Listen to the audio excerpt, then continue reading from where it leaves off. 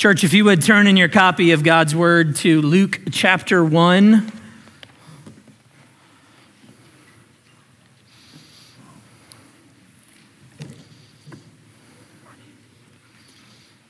I'll be reading this morning from Luke chapter 1, verses 26 through 38.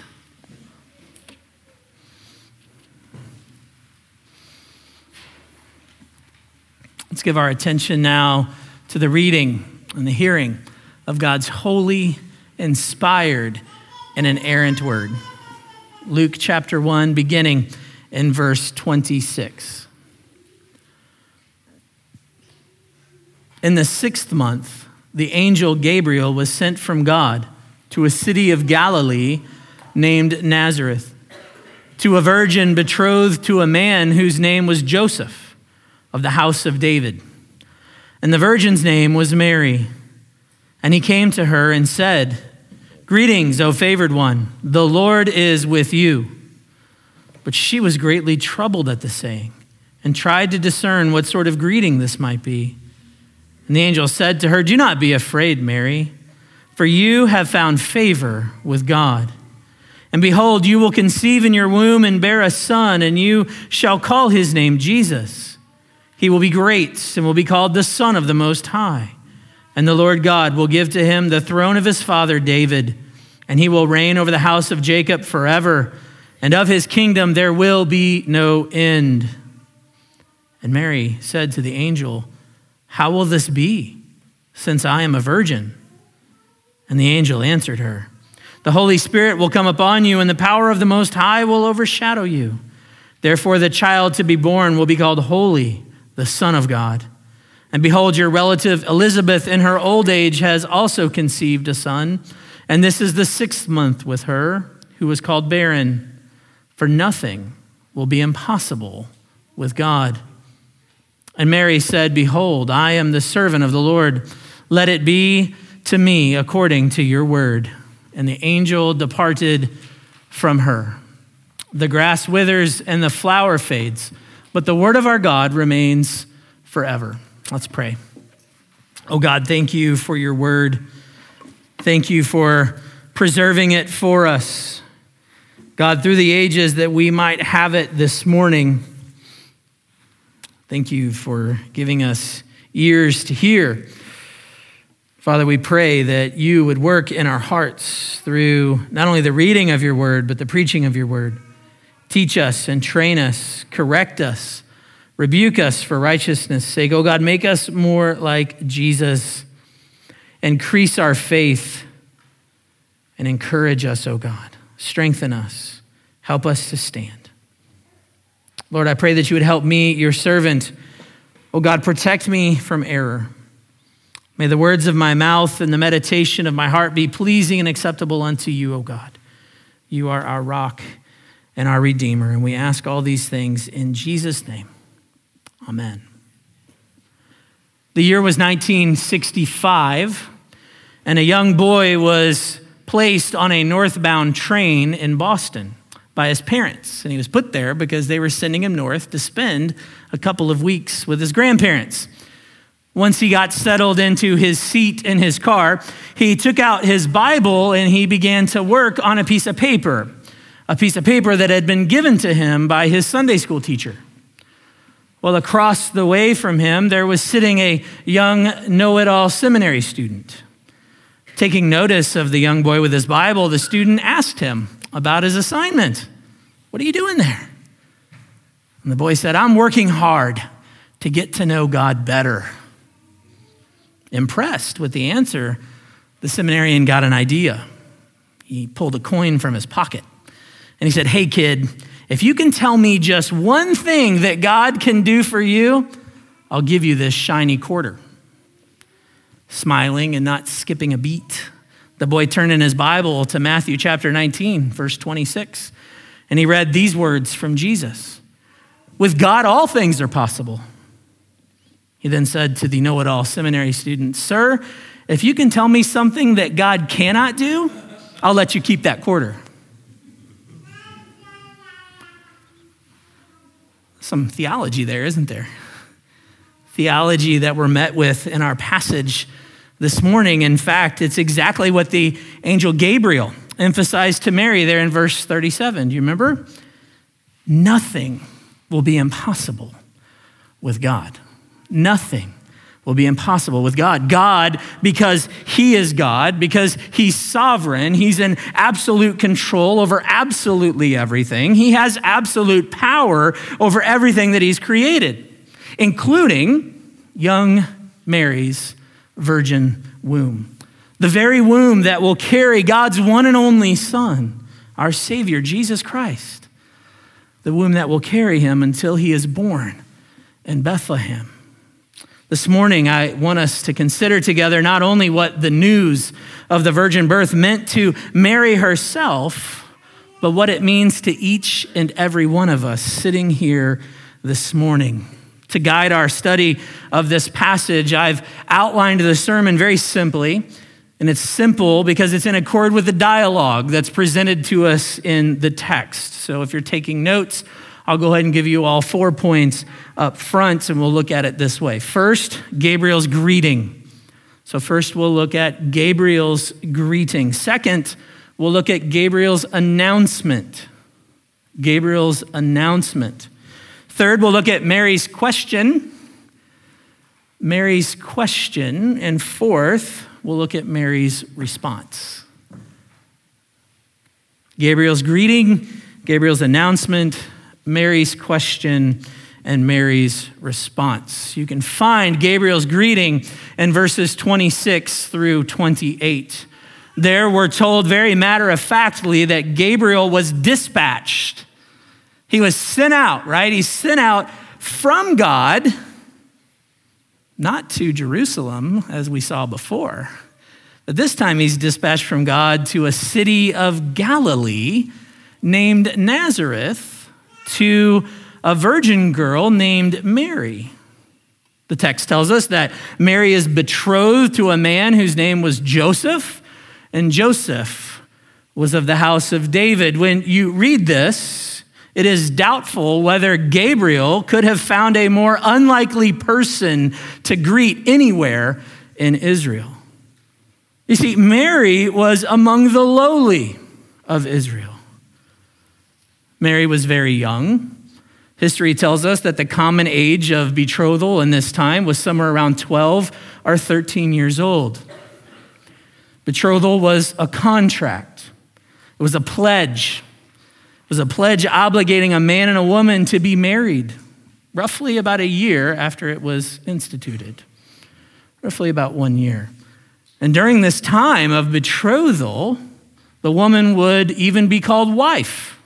Very common to call her wife, even though their marriage would not have yet been consummated. Any violation of this engagement pledge of purity was as serious as adultery. So here is Mary, a young girl, very young girl, poor, uneducated peasant living in a small country town, betrothed to some guy named Joseph, considered by the world likely to be a reflection of what the Apostle John tells us in his gospel account that people were apt to say of that town, Nazareth. Do you remember? Can anything good come out of Nazareth? Can anything good come out of Nazareth? Pastor Kent Hughes, in his commentary, he summarizes Mary well. He says it this way: she's a nobody in a nothing town in the middle of nowhere. Nobody in a nothing town in the middle of nowhere. Mary was certainly among the lowly. But Gabriel's arrival and greeting reminds us of something very important. God's grace is for the lowly. God's grace is for the lowly. For Mary receives the greatest honor that any woman could be given. Notice he comes to her and he says, "Greetings, O favored one. Greetings, O favored one. The Lord is with you." You see, Mary is in for a big surprise, right? The angel shows up to her. He's going to tell her that she's been chosen to be the mother of Jesus. She's essentially being told that who you are, where you're from, who your family is, all of this is part of God's plan. It's part of God's sovereign, eternal decree.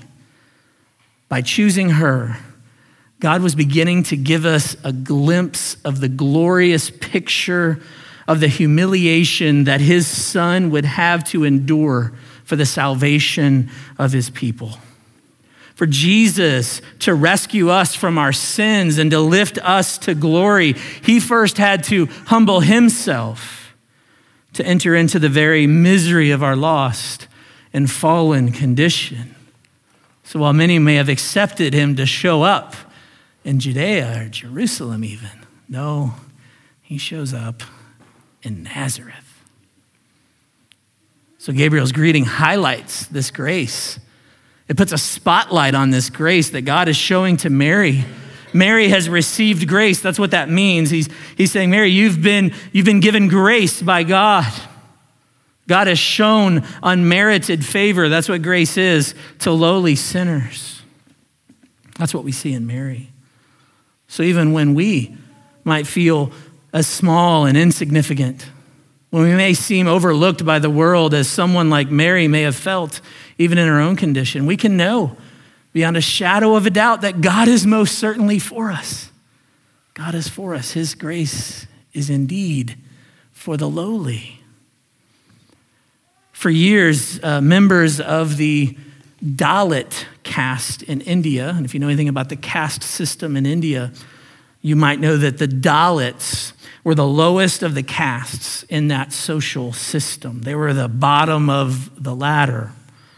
In fact, the Dalits were considered to be so impure that their touch or even their shadow was said to pollute other groups in the Hindu social order. They were untouchables. In fact, because of this belief, until not too long ago, it was justified to expel Dalits from all public life. Just kick them out, get rid of them. But that didn't stop Christians. It didn't stop Christian missionaries from bringing the gospel to the Dalit people. In the 1980s, and it continues even to today, there's been a revival among the Dalit people. The gospel of Jesus has come to bear on their lives, and many are turning from the false religion of Hinduism to the true religion of Christianity, to the only way to God through Jesus Christ. And now it's estimated that the Dalit people make up the majority of the Christians in the nation of India. And they still face persecution. Add to everything else, now they get persecuted for their faith in Christ. You talk to them and you find that they've found personal dignity and eternal hope because of grace in Jesus Christ. Earlier this year, I was speaking with a Dalit Christian, and he put it this way: through the gospel, I now feel human.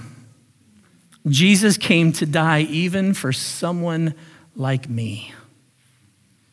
God's grace is indeed for the lowly. It was then, and it is even now. Well, moving on, Mary's subsequent response to Gabriel's greeting, shown in verse 29, is not really surprising. We saw it last week with Zechariah. Look what it says. How does Mary respond? She's greatly troubled. Right? She's greatly troubled. Wouldn't any of us be greatly troubled? Going about your business on a normal day, and now comes Gabriel, the angel, to come talk to you. She's troubled.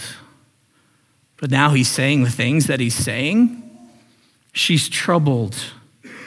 Wouldn't we struggle to discern what this greeting might mean? Why is he telling me that I'm favored?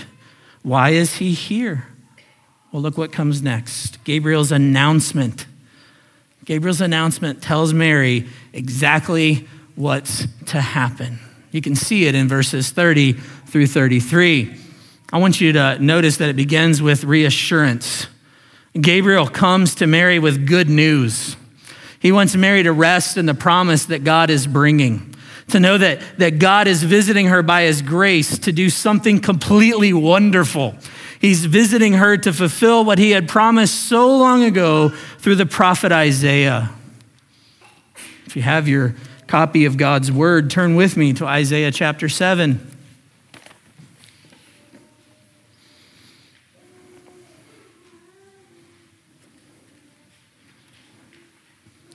Look at verse 14. This is a familiar passage to many of us. We at least hear it at Christmas time. But this promise would have been known to the Jewish people. They would have taught this promise to their children. I picture even young Mary growing up learning the law of God and the word of God and probably hearing this promise over and over. What is it? Look at 7:14. This is the sign of Emmanuel. Therefore, the Lord himself will give you a sign. Behold, the virgin shall conceive and bear a son, and you shall call his name God with us. Shall call his name Emmanuel. It's exactly what Gabriel tells Mary.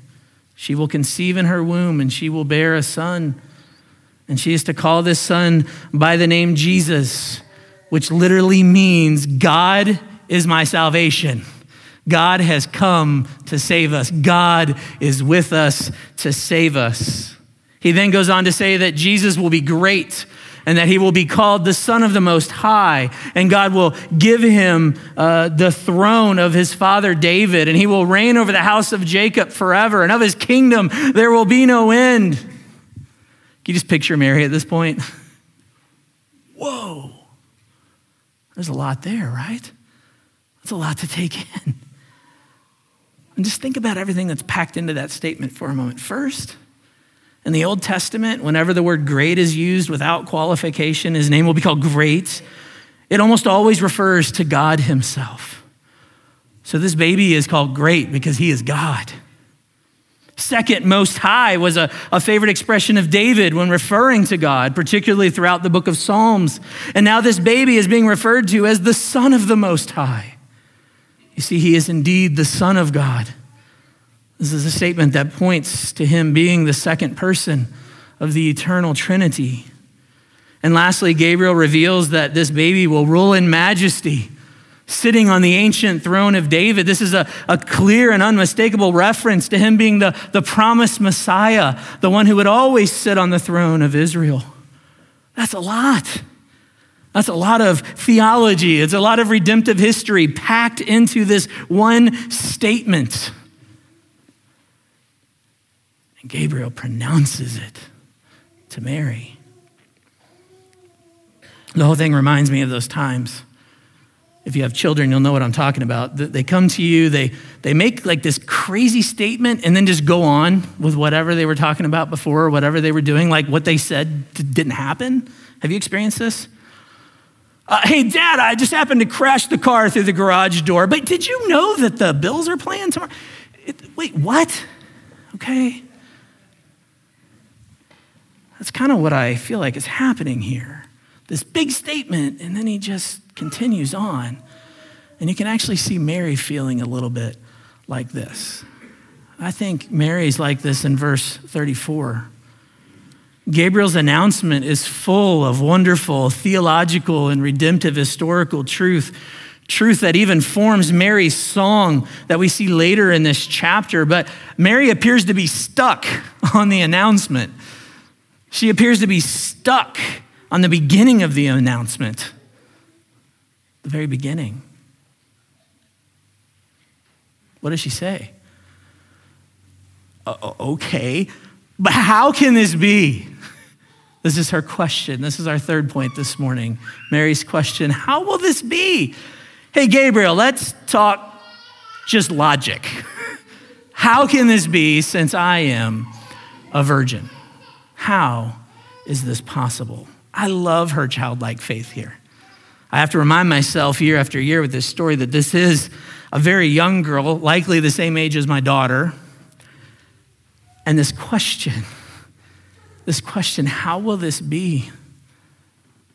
I want you to notice, though, her question is not what or why, but how. That's why I call it childlike faith. Okay, I accept, but how? How? As I said before, she likely knows the promise of Isaiah 7:14. She likely knows that the promised Messiah is coming. She obviously believed that God would do what he'd always promised to do. But listen, all the knowledge in the world is not enough to explain. It's not enough to explain. Logic doesn't work here. It's not enough to explain the miraculous pregnancy that has been announced to her. Mary doesn't appear to be concerned with what or why. But like most of us, she's concerned with how. How? Mary understands. Gabriel is saying that this child would be conceived before she got married. How? Mary's faithful. She's saving herself for marriage, preserving her sexual purity as a prize, the way godly people were called to do and are still called to do. She's betrothed to Joseph. Not married yet, just betrothed. So they're not having relations yet. So how would she conceive a child in her womb? How? How? Look again at Gabriel's answer. Look at verse 35. The Holy Spirit will come upon you, and the power of the Most High will overshadow you. Therefore, the child to be born will be called Holy, the Son of God. Muslims blaspheme the Christian faith and say that God impregnated Mary. That's blasphemy. That is not what the Bible teaches. The Bible teaches that this conception will be a miraculous work of God's Holy Spirit. The language here would draw the Matthew's readers in particular, as he's writing mostly to Hebrews, this would appeal to them right back to Genesis chapter 1, where the Spirit hovered over the waters in Genesis 1 during that powerful work of creation. And so that picture comes here too, that the Holy Spirit, the third person of the Trinity, will hover over Mary and powerfully bring about the conception of the Son of God in her womb. This will be the work of God. And of course, Gabriel continues and he says, nothing is impossible with God. Nothing is impossible with God. Divinity will take on humanity. And this will be the clear and unmistakable work of God himself. It'll be a miracle. God will do it. Nothing is impossible with him.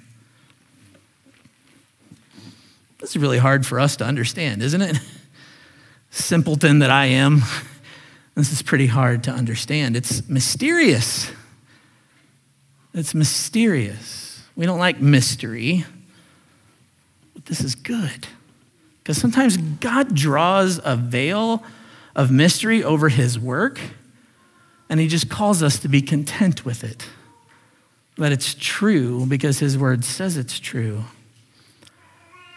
Dale Ralph Davis, in his commentary of Luke, shares the story of a newly ordained preacher and his young wife.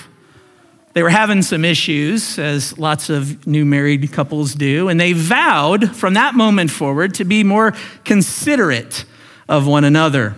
She promised not to be so critical of his, quote, sleep-inducing sermons, and he promised to respect her privacy by not looking through her dresser drawers. Well, they were true to their words. True to their words.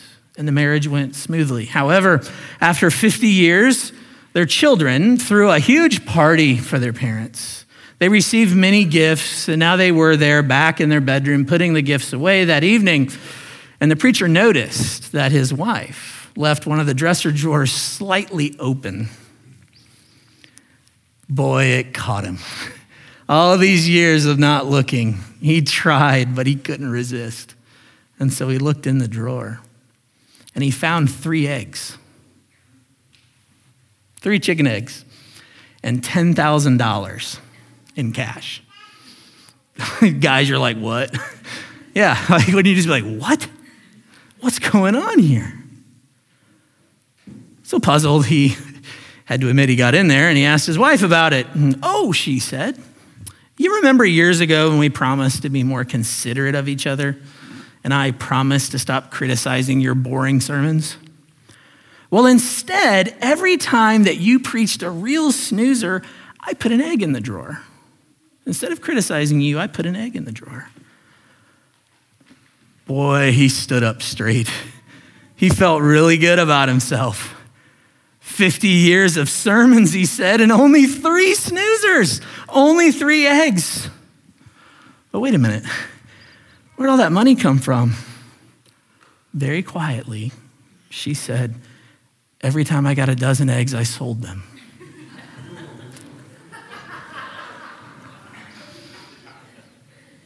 You see, sometimes it's just better not to know. It really is sometimes. It's better to just not know. Sometimes God puts us into that position.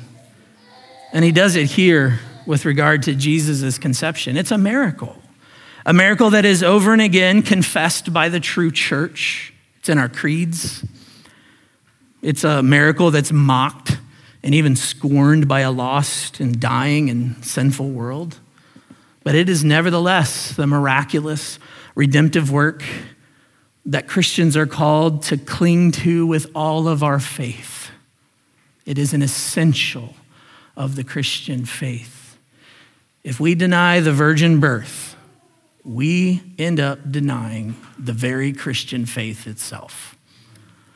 If we deny the virgin birth, we deny the Christian faith itself. That brings us to our 4th and final point this morning, Mary's response. We see it in verse 38. Behold, I am the servant of the Lord. Let it be to me according to your word. Let it be to me according to your word. Over in Hebrews chapter 11, verse 1, we're told that faith is the assurance of things hoped for and the conviction of things not seen. Boy, Mary has this kind of assurance, doesn't she? She raises no objections. She does not hold out for an easier calling. She does not ask God for any further explanation of what might happen if she says yes. No, once she hears what God is doing, it's enough. It's enough for her. Let it be to me according to your word. Let it be to me according to your word. Mary trusts God, even when it seems impossible. Mary goes on, she calls herself the servant, which literally is bondservant or slave, right? She's the slave of God. Mary is offering to God humble, trusting, and submissive obedience. She's being given a great honor. But let us not forget that to embrace the truth being revealed to Mary, to fully accept and fulfill what would happen to her, by her saying yes, it meant that Mary had to be willing to give up just about everything. She had to be willing to give up just about everything she knew and everything she loved. Think about this. She had to be willing to give up her future husband, Joseph. For how in the world could he continue to consent to take her as his wife if she was pregnant with a child that wasn't his own? We know the answer to that, right? We know that Gabriel also goes to him and says, hey, guess what? I'm up to something. But again, put yourself back in this scenario when Mary says, let it be to me according to your word. Mary had to be willing to give up her reputation. One can only imagine what would be said about her in Nazareth. Imagine how juicy the gossip of this pregnancy would be. And let us remember that Mary had to be willing to give up her own life as well. For if you go and read Deuteronomy 33, according to the Old Testament law, this could be seen as adultery. And the penalty would be death, according to the law. Of course, we know that Mary would face other trials as well, from Jesus' birth in Bethlehem to his death in Jerusalem, even one day having her own children and raising her own children, all the things that she endured. But even with all that before her, she makes the good confession. She makes the good confession. In fact, perhaps this is the first Christian confession in the New Testament scriptures. Let it be to me according to your word. I believe in you, God, and I believe in what you're doing through your Messiah. Let it be to me according to your word. That is an amazing response. That is a remarkable response. So I'll land the plane and ask you this. Do you believe that all things are possible with God? Do you believe that all things are possible with God? Do you truly believe that what he has promised to do, he will most surely bring it to fulfillment? As we think about all of God's promises, just think in your mind for a minute. What are all the things that God has promised to us in his word? He'll never leave us nor forsake us. He won't hold our sins against us. He'll cleanse us from all unrighteousness. As we walk through the various trials of this life, he'll be right there with us.